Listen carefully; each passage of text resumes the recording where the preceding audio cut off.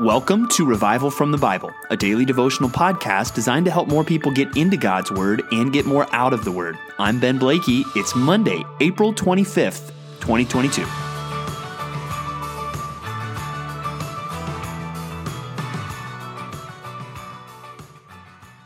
Well, as we get close to the end of reading through the Gospels, and the way we're doing it chronologically this year, kind of reading through a harmony of the Gospels, the life of Christ, we see an incredible Savior, a Savior who is merciful, a Savior who is a friend of sinners. But we also see a Savior that cares deeply about holiness. And we do see really the holy indignation of Jesus Christ at moments in the Gospels. And we will see there is nothing that gets Jesus more upset and gets the strongest language from Jesus than hypocrisy. God hates hypocrisy. Always has. We're going to see it in our Old Testament reading today as well. But we see some of the strongest words that Jesus utters in the gospel about hypocrisy in our reading today.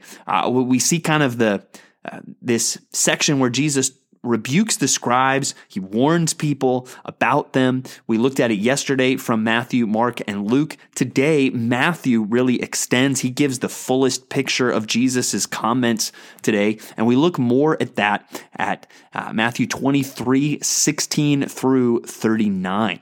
And it's this series of woes. And you get a sense of it in verse 23, where he says, "Woe to you, scribes and Pharisees, hypocrites." And you actually see that same exact sequence of words there at the beginning of verse 25, at the beginning of verse 27, and the beginning of verse 29, where woe to you, scribes and Pharisees, hypocrites. And woe is a biblically strong word. It's a word of judgment, right? This is not, whoa, that was awesome. This is woe, as in sorrow and judgment, and bad things are coming upon you. And so we see that as he speaks strongly about the scribes and the Pharisees. And that is where we need to, now 2,000 years later, understand something. Jesus Christ still hates hypocrisy. And hypocrisy is still a big problem. And it might even be a problem for some people listening to this podcast right now. And so we need to consider the strength of Jesus's words about hypocrisy. And we would totally fail in thinking about this passage if we do not, at the very least, examine our own hearts a little bit as we consider our own hearts and what the problems might be in our own hearts that might lead us toward hypocrisy. And if we kind of think back to yesterday a little bit in our reading as well, if there's a couple things we could just highlight about the Pharisees and the scribes that Jesus hated, it would be their showiness and their sin, right? And especially the combination of those two things that really brings about the anger of our Savior, right? Well, one is that aspect of their showiness, right? That they love the best seats at the synagogues. And we see that back in verse 6 of Matthew 23. They love the places of honor. They love the titles that they get, and they do things for show. Or verse 25, they clean the outside of the cup and the plate, right? And Jesus does not like that. And so I want you to ask yourself, in your faith, are there ways that you are showy? And that sometimes is like, well, what does that mean? And especially if you have any responsibility of leadership or you teach the Word of God, how can you know, well, am I doing this to be showy or am I doing this to honor God? Well, there's some things we should think through. I mean, one is, am I really trying to get people to look at me, or am I trying to get people to look at God? Am I trying to get people to look at the Scriptures? That is kind of a different thing. And then then also sometimes if being showy, am I just being fake? Am I saying things that I don't mean? Am I saying things that I don't feel? And I'm just doing it for show.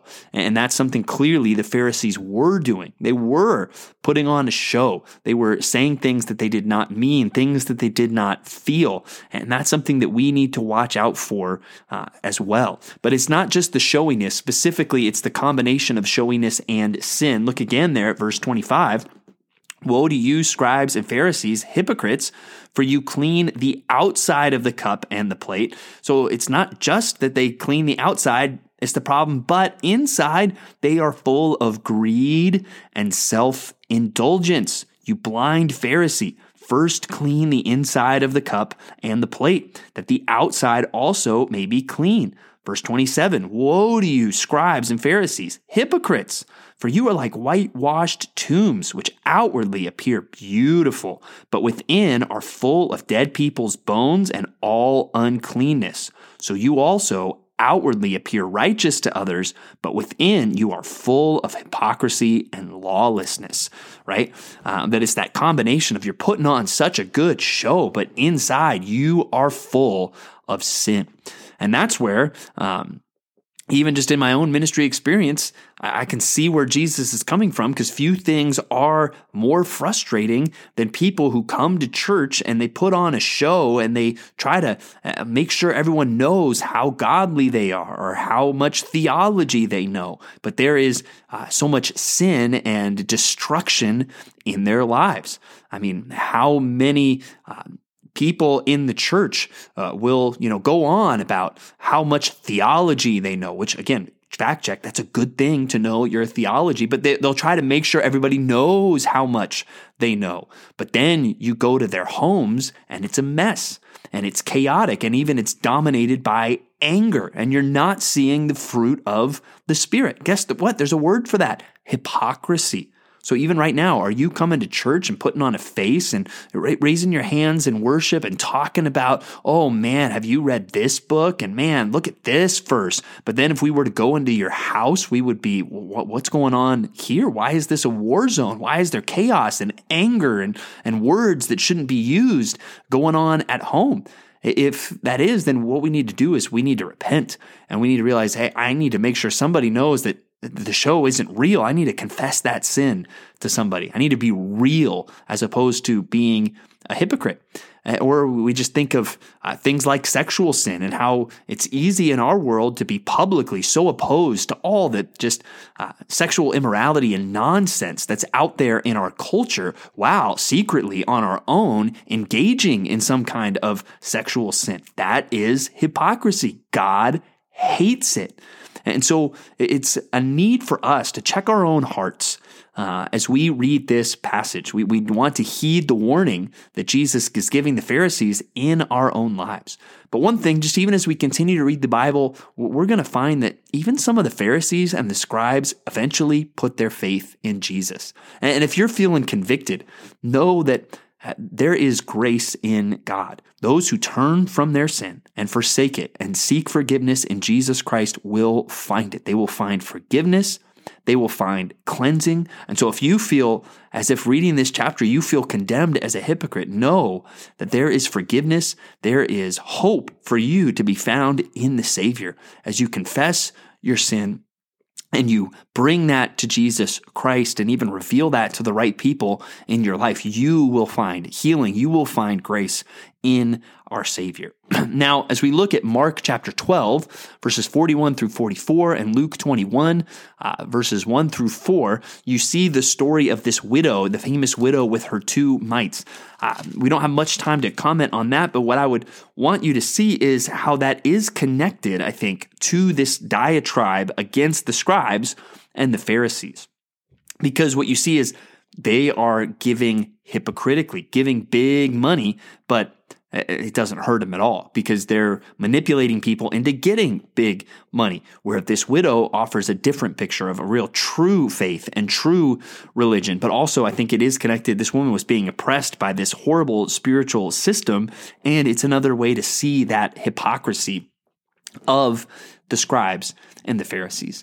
Now, we're also going to see God's hatred of hypocrisy as we look at our Old Testament reading today. 5 chapters we went through in 1 Samuel 4 through 8. And you see the hypocrisy. We've already seen it really mostly in Eli's sons, but also to some extent in Eli himself, as he did not, as God expected him to, restrain his sons. And so today you see even more hypocrisy as the Israelites who are not following God, they bring the Ark of the Covenant into their camp as some, sacred good luck charm to give them victory over the Philistines. And even as we see that, we see that it was the 2 sons of Eli, Hophni and Phinehas, were there with the Ark of the Covenant of God. So they seem to be involved in this Ark of the Covenant thing. They're the ones, it almost seems, leading the charge on this, yet they're the ones engaging in all kinds of sin as they seek to serve the Lord. And so there's this showiness of the Ark of the Covenant met with this sin that we don't really mean what we're doing. We don't actually trust in God. And that leads here, we see God's anger as the army is destroyed. The Ark of the Covenant is taken, and even Eli dies as he learns of what has happened. And so as we consider all of that, let that be another reminder of how God feels about hypocrisy. But that's where sometimes hypocrisy is something that we can get frustrated by. It's one of the main objections that non-believers have to Christianity. And it's something, if you're genuinely following Christ, hypocrisy will get you upset too. But that's where we know that God is in control. And even that's one of the amazing stories here in 1 Samuel in chapter 5 and 6. Just as the Philistines capture the ark, really because of the hypocrisy, well, God's still undefeated, right? The Israelite army, not undefeated. God, he's still undefeated because you're going to try to put the Ark of the Covenant in this pagan temple. That false god is going to end up flat on his face before the Ark of the Covenant. So let that be an encouraging thing. In a world filled with so much hypocrisy, in the end, God will not be mocked. He will be honored as God. And so that's an encouraging thing. At the end of our reading, we see the Israelites demanding a king, and we know that was not the right request. It was a rejection of God and trusting him to fight their battles. But we'll get more into the consequences of that and King Saul and the king that he turns out to be in the coming days. So that's all for our reading today, but some strong words and some strong things for us to think about. May we check our own hearts. God, is there a showiness in my heart? Is there sin that just goes against the things that I say in public, private, even secret things, God, that dishonor you? And may we bring those things into the light and find grace, find change and cleansing in Jesus Christ. Thanks for digging into God's Word with me today on Revival from the Bible. For more resources, check out revivalfromthebible.com. To learn more about Compass Bible Church Treasure Valley, go to compassbible.tv. The grace of our Lord Jesus Christ be with you.